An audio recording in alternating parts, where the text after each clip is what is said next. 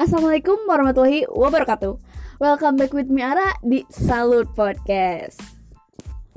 Sobat Salut, gak kerasa ya, sekarang kita udah berada di penghujung bulan Mei dan udah masuk bulan Syawal nih. Gimana nih hari-hari kalian? Hari-hari kuarantin kalian yang udah beberapa hari? Boring gak sih kalian? Atau kalian happy-happy aja? Ya, semoga happy and healthy always ya guys. Nah, sesuai dengan janji aku kemarin, sekarang kita akan bahas Undang-Undang Minerba dari perspektif ilmu hukum. Karena gak etis ya rasanya kalau misalkan kita cuma ngebahas Undang-Undang Minerba dari sudut pandang politik dan ilmu kewarganegaraan aja tanpa melibatkan perspektif ilmu hukum. Nah, buat episode kali ini Salut Podcast featuring sama Dicky Eko P. Dicky itu teman aku waktu lomba debat di Universitas Negeri Yogyakarta waktu 2019 kemarin. Nah, pokoknya kalian tenang aja karena kemampuan analisis Dicky itu udah gak bisa diraguin lagi. Pokoknya dia keren banget.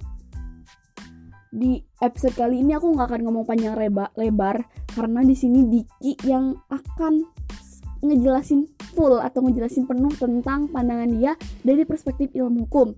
Yuk, daripada kepo kita dengerin aja apa yang akan disampaikan sama Dicky.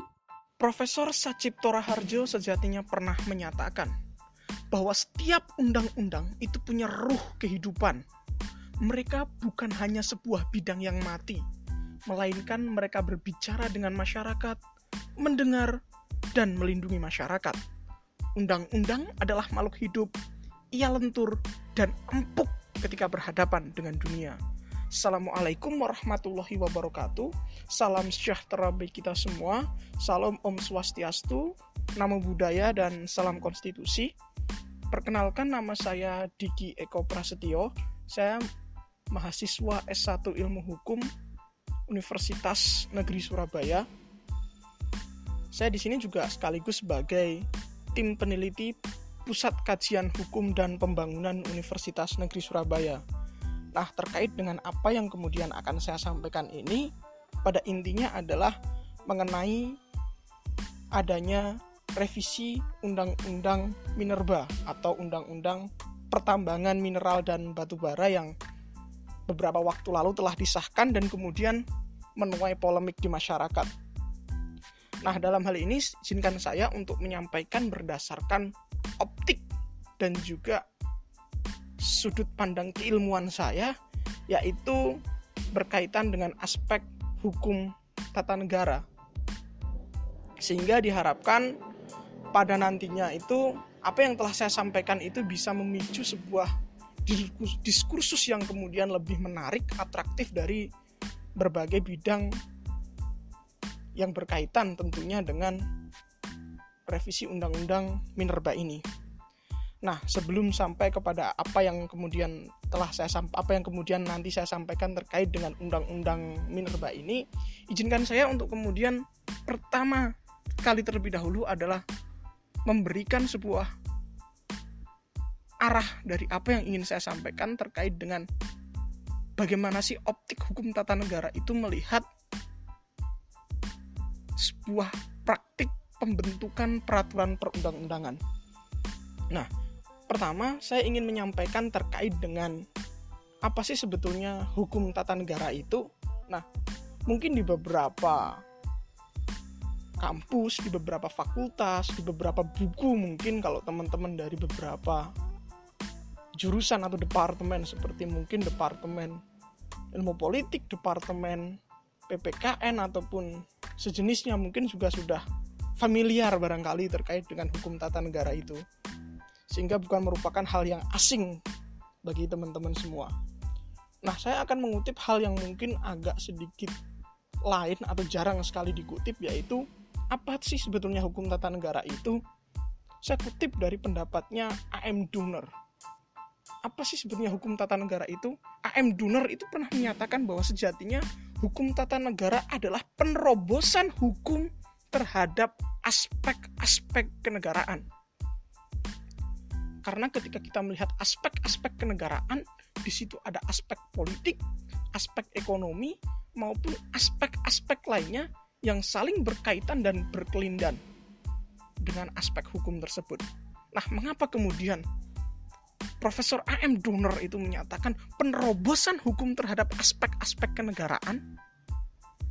Karena apa? Kalau kita bicara aspek kenegaraan dengan berbagai aspek-aspek yang lain, di situ ada aspek kekuasaan yang paling dominan. Aspek kekuasaan yang dominan yang kemudian dijawantahkan oleh pemerintah atas nama negara inilah yang berpotensi untuk menyalahgunakan kekuasaannya. Hal ini sebagaimana yang disampaikan oleh Lord Acton yang pernah menyatakan, power tends to corrupt, absolute power corrupt absolutely. Disitulah sejatinya hukum perlu hadir, bahkan hukum perlu menerobos segala sesuatu atau aspek-aspek kenegaraan itu yang sejatinya tidak sesuai atau bertentangan dengan prinsip-prinsip negara hukum. Nah, termasuk juga dalam pembentukan suatu peraturan perundang-undangan. Nah, selanjutnya saya juga mempertegas bahwa sebetulnya di dalam sebuah argumentasi masyarakat umum ada yang menyatakan bahwa hukum itu adalah produk politik. Nah, benar atau tidak hal seperti itu? Saya menyatakan bahwa sejatinya hukum itu bukanlah produk politik. Tapi hukum itu berkaitan dengan aspek politik, berkaitan dengan aspek ekonomi, berkaitan dengan aspek budaya, berkaitan dengan aspek sosial, dan berbagai aspek kehidupan manusia yang lain. Tapi saya menyatakan menolak bahwa hukum adalah produk politik. Tetapi saya mengamini ketika yang disebut adalah undang-undang itu merupakan produk politik. Saya sangat setuju itu. Tapi bukan hukum adalah sebagai produk politik. Mengapa? Karena kalau kita bicara hukum, di situ kita tidak hanya berbicara soal undang-undang. Di situ ada putusan pengadilan. Di situ kemudian ada doktrin para ahli. Di situ kemudian ada hal-hal lain seperti asas dan prinsip-prinsip yang memang tidak bisa disimpangi dengan mudah ketika kita bicara terkait dengan prinsip negara hukum. Artinya apa, teman-teman dan rekan-rekan semuanya? Bahwa ketika kita bicara hukum adalah produk politik, sebenarnya tidak bisa kita mengatakan hal seperti itu. Tapi ketika kita menyatakan bahwa hukum itu berkaitan dengan politik, ya kita bisa mengatakan itu betul. Tapi bukan hanya politik, tapi berbagai aspek kehidupan manusia itu berkaitan juga dengan hukum. Jadi kalau ada orang mengatakan hukum itu produk politik, sebetulnya saya agak menentang begitu. Tetapi kalau dikatakan bahwa undang-undang adalah produk politik, saya mengatakan iya. Karena mau tidak mau undang-undang dibentuk oleh lembaga politik, dua lembaga politik bahkan, yaitu antara lembaga perwakilan rakyat juga dengan pemerintah yang juga notabene merupakan lembaga politik di dalamnya. Jadi kemudian ketika undang-undang itu kemudian bertentangan dengan apa yang diinginkan oleh masyarakat, sebetulnya sangat-sangat mungkin, karena kalau kita bicara undang-undang itu kan sebetulnya adalah kehendak mayoritas, kehendak politik mayoritas dari mereka yang kemudian dalam tanda kutip adalah mewakili masyarakat. Nah, itu sekilas terkait dengan hukum tata negara. Nah, saya lanjut langsung terkait dengan undang-undang Minerba ini yang kemarin sempat heboh karena sudah disahkan untuk menjadi undang-undang. Nah, saya cuma bilang begini sebetulnya untuk memancing atau bahkan memantik sebuah diskusi yang lebih menarik sebetulnya. UU Minerba ini kan sebetulnya merupakan revisi ya terkait dari undang-undang sebelumnya, yaitu Undang-Undang Nomor 4 Tahun 2009 tentang pertambangan mineral dan batu bara. Nah, sebetulnya apa sih sebetulnya lingkup yang diatur di dalam Undang-Undang Minerba ini? Sebetulnya tidak lebih dari apa yang disampaikan dari judulnya. Karena kalau kita bicara hukum, di dalam hukum itu kan kemudian ada namanya asas, namanya titulus et lex, rubrika et lex.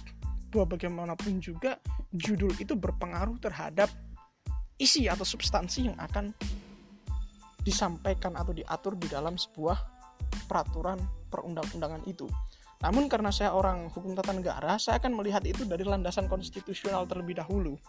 Kalau kita lihat bahwa dalam landasan konstitusional, yaitu di dalam UUD NRI 1945,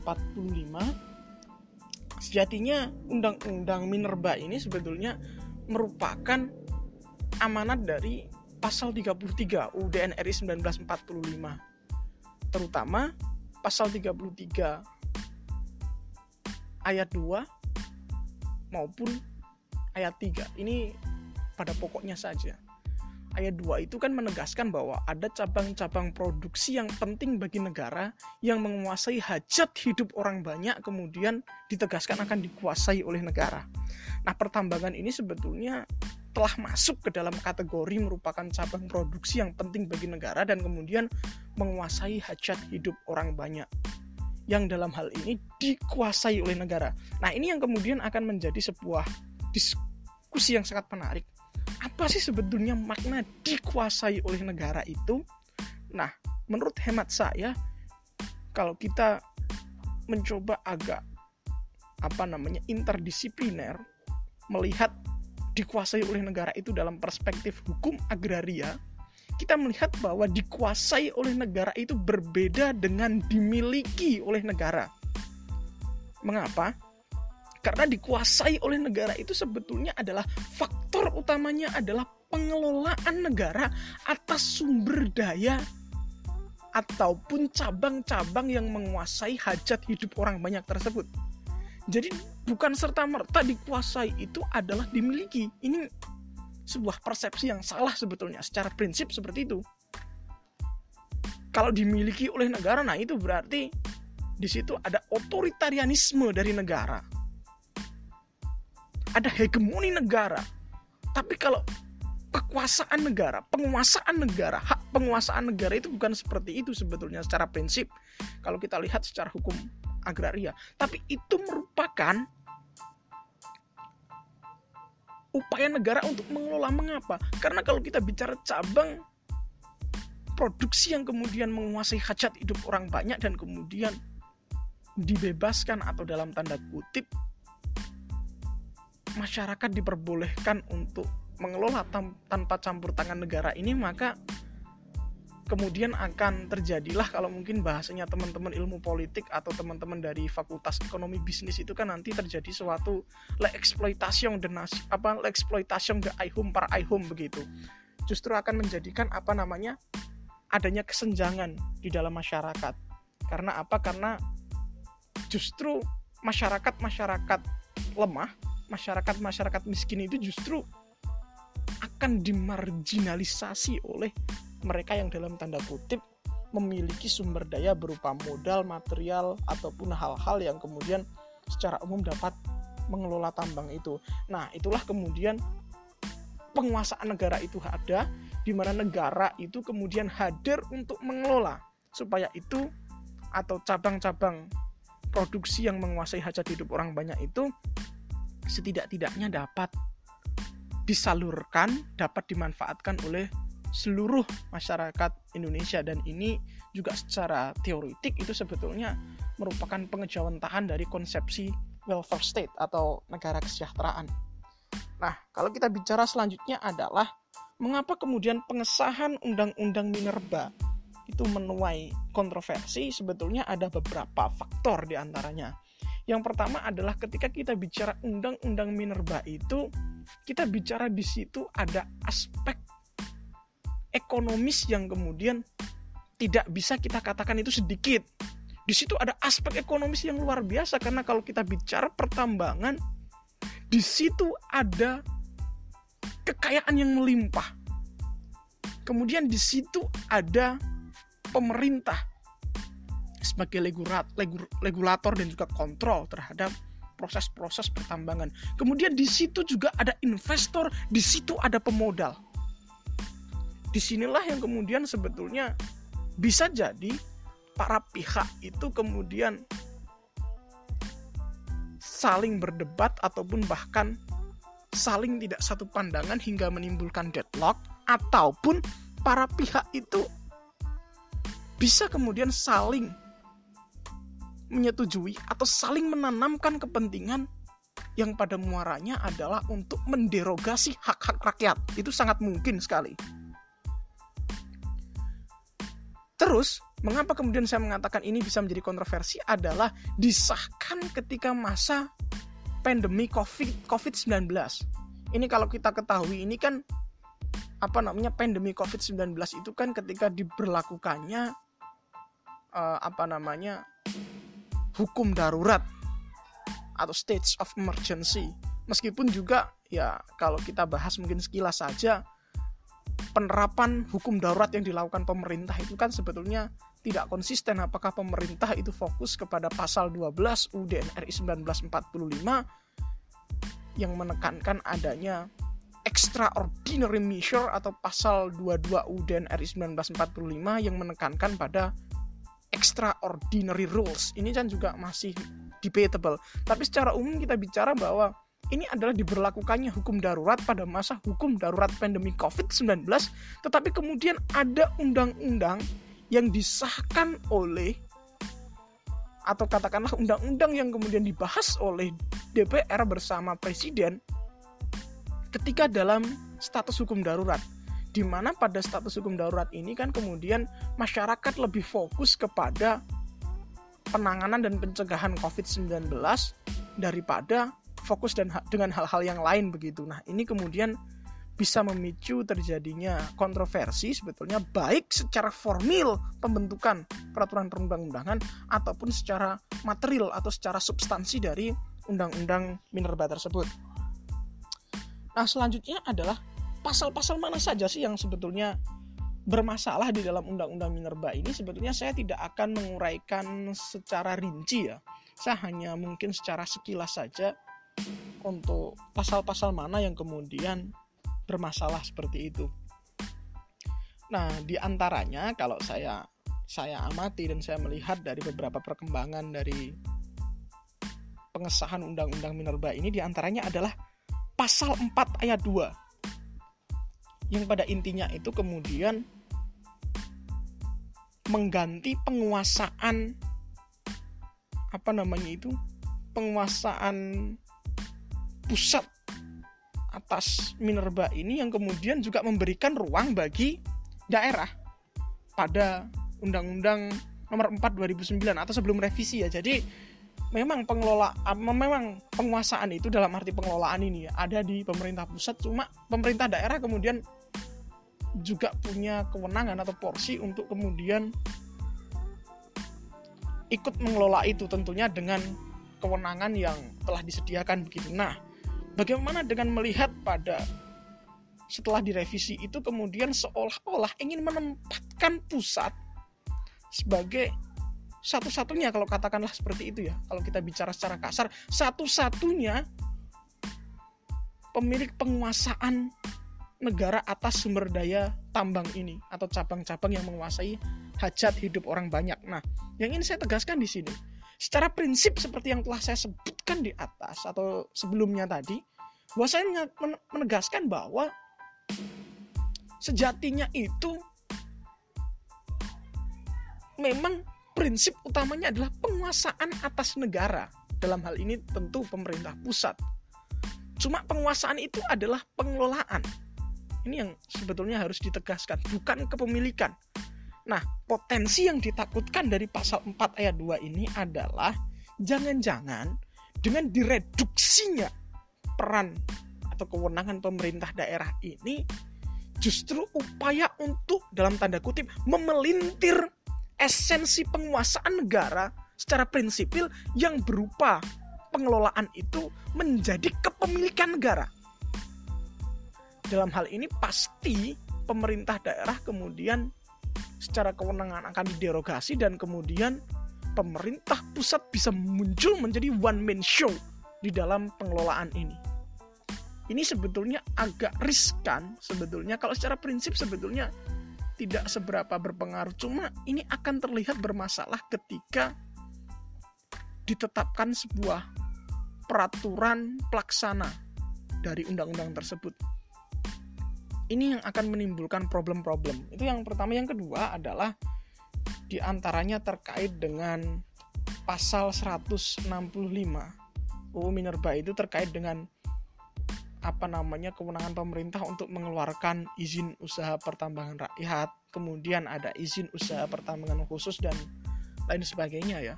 Nah, di sini itu sebetulnya kalau dilihat semangat ini itu sama dengan semangatnya omnibus law. Ini hampir mirip sebetulnya semangatnya itu. Jadi ketika semangatnya ini adalah mirip dengan semangat omnibus law, adalah penyederhanaan prosedur terkait perizinan itu, maka masalah yang ada di dalam undang-undang minerba ini memang tidak bisa jauh-jauh dari masalah omnibus law. Apakah kemudian secara serta-merta perizinan itu bisa disederhanakan dengan dalih ini untuk meningkatkan efisiensi, meningkatkan efektivitas, bahkan meningkatkan nilai ekonomis dari suatu industrialisasi tambang itu? Apakah sebetulnya perizinan itu diperbolehkan seperti itu? Nah, ini menarik untuk kemudian dikaji di dalam konteks hukum administrasi negara. Cuma saya selalu menegaskan di sini bahwa memang kalau bicara soal izin ini, maka perdebatannya atau menjadi sebuah debatable ketika itu dikaitkan juga atau tidak berbeda jauh dengan semangat yang ada pada omnibus law. Nah, lanjut yang ketiga adalah pasal 162 dan 164 itu mungkin adanya, kalau boleh dilihat itu adalah adanya kriminalisasi masyarakat yang kemudian melawan atau tidak setuju dengan pelaksanaan industrialisasi tambang. Nah, itu sebetulnya nanti bagaimana kemudian pemerintah sebetulnya memberikan sebuah ruang bagi masyarakat untuk menyampaikan sebuah keberatan, menyampaikan sebuah hal-hal yang sejatinya itu menjadi suara mereka ketika kemudian adanya suatu pembangunan industrialisasi tambang, kemudian masyarakat merasa dirugikan.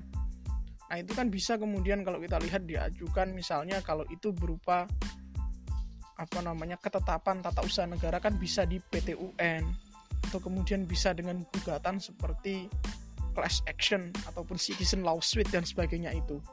Nah, tetapi memang ketika adanya aspek kriminalisasi ini juga sebetulnya akan menarik dilihat dari aspek hukum pidana misalnya. Bagaimana sih kemudian pidana melihat rumusan dari pasal ini? Benarkah ini sebetulnya rumusan pidana yang sebetulnya secara proporsional memang sudah menghargai hak-hak masyarakat, ataukah rumusan ini bernada represif sehingga seolah-olah pemerintah ini menjadi penguasa tunggal untuk menentukan sanksi tersebut serta mekanisme dan prosedur yang lain begitu. Nah, itu barangkali bisa didiskusikan juga dengan teman-teman dari hukum pidana. Nah, selanjutnya adalah pada pasal 42, yaitu terkait dengan jangka waktu penguasaan lahan. Kalau tidak salah sebelumnya itu selama 2 tahun, tetapi di revisi Undang-Undang Minerba ini adalah selama 8 tahun. Nah, itu sebetulnya kan terkait dengan, sebetulnya kan tidak ada sebuah pengaturan yang rinci ya soal berapa sih waktu itu, atau kita katakan berapa sih sebetulnya penguasaan lahan itu. Nah, itu kan kemudian kalau di dalam ranah hukum tata negara itu dikenal namanya, ada ranah namanya open legal policy atau kebijakan hukum terbuka. Itu adalah kebijakan hukum yang dibuat oleh lembaga legislatif, dan itu merupakan kebijakan hukum yang merupakan derivasi atau derivat dari Undang-Undang Dasar. Bahkan bisa dikatakan sebetulnya ketika Undang-Undang Dasar itu sebetulnya tidak melarang, maka ya bisa dikatakan itu merupakan open legal policy, dan itu merupakan ranah dari legislatif atau kebijakan hukum terbuka. Nah, yang menjadi permasalahan adalah apakah kemudian perubahan jangka waktu itu merupakan open legal policy atau kebijakan hukum terbuka atau tidak. Karena sekalipun kita melihat bahwa rumusan jangka waktu perpanjangan misalnya, atau jangka waktu penguasaan lahan yang awalnya 2 tahun, 8 tahun, ini kan sebetulnya memang ranahnya legislatif, tetapi tidak serta-merta kemudian judicial atau kekuasaan yudikatif itu tidak punya kewenangan lebih bagi saya. Bagi saya adalah masih bisa. Mengapa? Karena kita juga harus melihat dampak apa ketika awalnya itu penguasaan lahan 2 tahun, kemudian penguasaan lahan itu menjadi 8 tahun.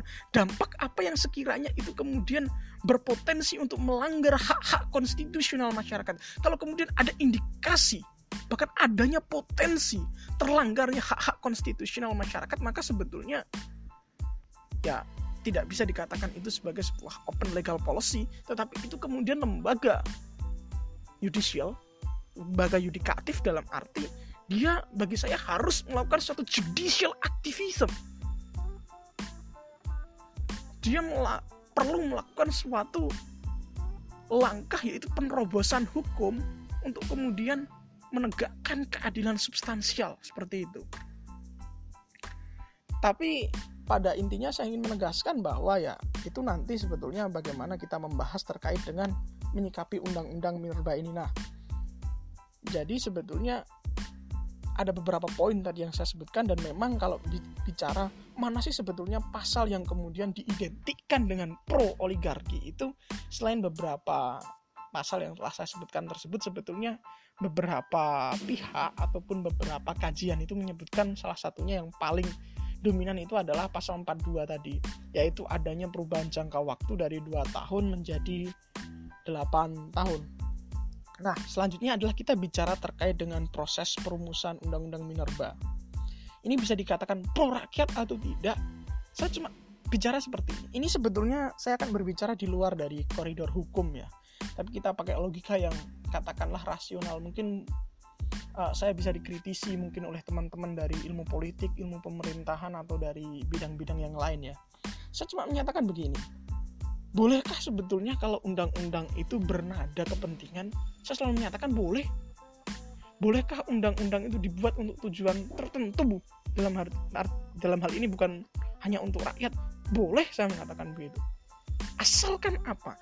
Asalkan sekalipun itu untuk kepentingan masyarakat tertentu, tetapi undang-undang itu kemudian tidak menimbulkan potensi untuk melanggar hak-hak konstitusional masyarakat yang lain.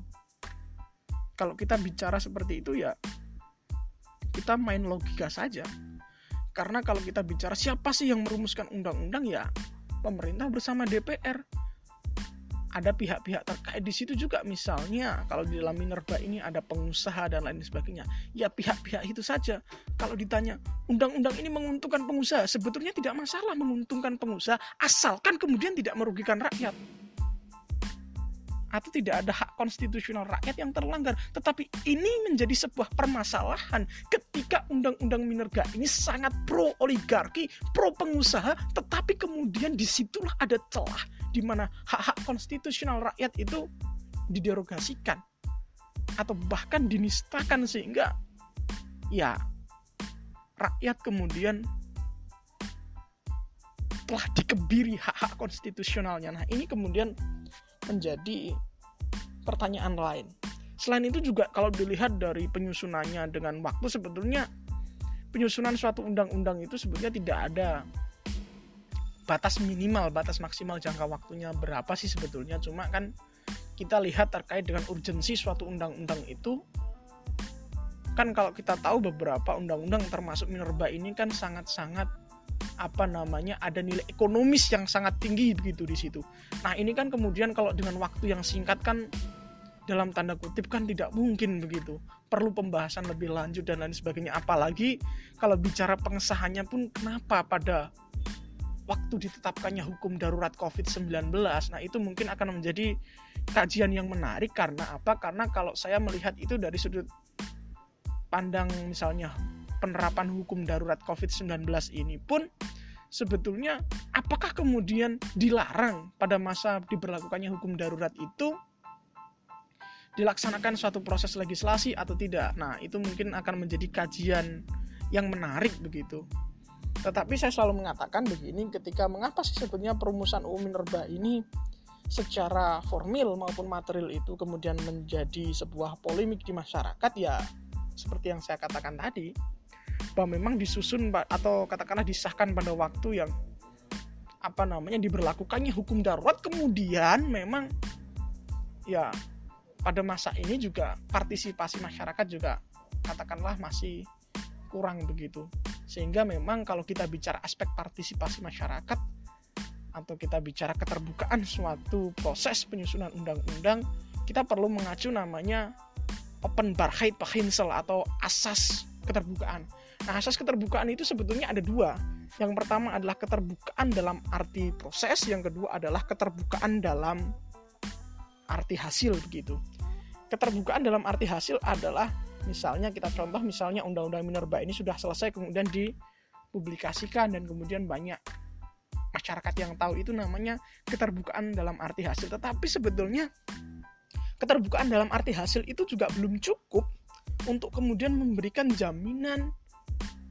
Selain kita bicara kepastian hukum, juga bagaimana masyarakat itu bisa berpartisipasi di dalam undang-undang yang kemudian dibuat juga akan menyentuh atau bahkan berkaitan dengan hak-hak mereka. Maka di sini juga perlu namanya keterbukaan dalam arti proses, bagaimana penyusunannya, rumusannya seperti apa, kajiannya sudah seperti apa. Nah, ini kemudian bagi saya, bukan saya mengatakan ini tidak ada, bukan, tetapi memang sangat minim. Dan kemudian apalagi ditetapkan pada masa pandemi COVID-19, sehingga ya perlu dikaji ulang lah terkait dengan partisipasi masyarakat ini, dan juga bagaimana kemudian ya ketika kita mengatakan partisipasi masyarakat itu harus menjadi yang utama begitu.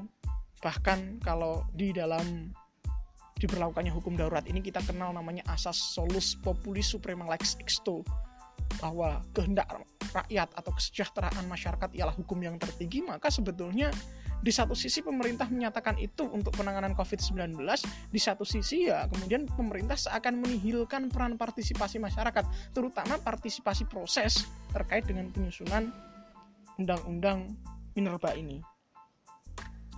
Nah, lebih lanjut kemudian ketika adanya polemik terkait dengan revisi undang-undang Minerba ini, maka apa sih sebetulnya solusinya? Nah, saya menyatakan sebetulnya ya solusinya tetap kalau saya mengatakan ada dua ya. Pertama adalah solusi yang saya katakan bersifat gerakan masyarakat sipil begitu saya mengatakan. Karena memang ini kondisinya COVID-19 kan mungkin demonstrasi tidak memungkinkan gitu. Saya mungkin bisa diskusi ataupun petisi dan lain sebagainya, ya dipersilakan hal seperti itu untuk kemudian menyampaikan hal-hal yang berpotensi merugikan masyarakat. Jadi juga gerakan masyarakat sipil seperti itu juga diperlukan, sehingga kemudian ada pressure group gitu loh, ada sebuah tekanan gitu loh dari masyarakat untuk kemudian menyampaikan aspirasinya. Meskipun ini pun bisa kita katakan ini merupakan penyaluran hak politik masyarakat yang tidak mengikat pembuat undang-undang. Jadi ketika hak politik itu misalnya diskusi atau mengeluarkan petisi itu dilayangkan atau disampaikan kepada pemerintah ataupun kepada DPR, dan kemudian pemerintah ataupun DPR itu tidak menanggapi, ya sebetulnya tidak menjadi sebuah permasalahan. Karena memang itu sifatnya hak politik dan ya memang tidak ada unsur pemaksa di situ bagi pemerintah atau DPR untuk menaati. Tetapi yang bagi saya bisa dimaksimalkan dan dioptimalkan adalah yang kedua. Apa solusi saya adalah pengujian undang-undang Minerba ini di Mahkamah Konstitusi. Mengapa saya mengatakan begitu? Karena seperti yang kita ketahui, kalau ini mungkin bahasa saya agak keras mungkin dengan mengistilahkan ini. Bagi saya, undang-undang itu bisa menjadi suatu anak haram. Anak haram hasil perzinahan antara pemerintah, DPR, termasuk juga pihak terkait. Kalau kita bicara Minerba ini adalah para oligarki atau para pengusaha-pengusaha tambang. Jadi ketika kemudian misalnya di dalam undang-undang Minerba ini terjadi suatu upaya perzinahan legislasi antara pemerintah, DPR, kemudian adalah para pengusaha tambang, maka lahirlah sebuah anak haram bernama Undang-Undang Minerba itu. Disitulah kemudian kita atau masyarakat punya hak untuk menuntut hak konstitusionalnya di Mahkamah Konstitusi dengan judicial review kalau masyarakat umum ya, tapi sebagai orang hukum tata negara saya menyatakan itu lebih tepat disebut sebagai constitutional review. Tapi ya dua istilah itu tidak menjadi sebuah permasalahan yang kemudian perlu diperdebatkan lebih lanjut ya. Bagi saya secara substansi juga sama. Jadi ketika melihat hal seperti itu, maka ya bagi saya selain gerakan masyarakat sipil juga termasuk juga perlu judicial review atau constitutional review di Mahkamah Konstitusi. Yang jelas adalah bagaimana kemudian masyarakat menguraikan hak-hak konstitusional apa yang kemudian dapat terlanggar begitu dengan diberlakukannya Undang-Undang Minerba yang baru ini. Karena ketika kita bicara sudah diputus oleh Mahkamah Konstitusi misalnya itu inkonstitusional, maka ya mau tidak mau ada unsur pemaksa bagaimana pemerintah maupun DPR harus memperbaiki Undang-Undang Minerba itu. Karena apa? Kalau kita bisa mengatakan bahwa sebetulnya adanya Mahkamah Konstitusi pasca reformasi itu adalah adanya semangat untuk kemudian mengkritisi atau bahkan menolak kemandekan politik yang berupa keputusan tertingginya adalah undang-undang.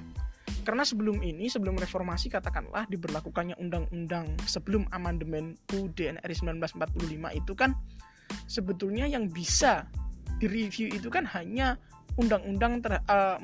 peraturan perundang-undangan di bawah undang-undang terhadap undang-undang di Mahkamah Agung. Tetapi pasca reformasi itu kan kemudian undang-undang itu kemudian bisa direview untuk dapat dikatakan bertentangan dengan konstitusi. Itu salah satu buku atau disertasi yang menarik membahas itu. Salah satunya adalah ditulis oleh Profesor Mahfud MD yang berjudul Politik, Hukum di Indonesia. Itu bagaimana Profesor Mahfud itu juga menceritakan bagaimana kemudian urgensi adanya constitutional review itu. Nah, constitutional review itu sebetulnya seperti yang telah saya sampaikan di awal merupakan pengejauhantahan dari hukum tata negara. Apa itu? Seperti yang telah disampaikan Profesor A.M. Donner tadi, yaitu penerobosan hukum terhadap aspek-aspek kenegaraan.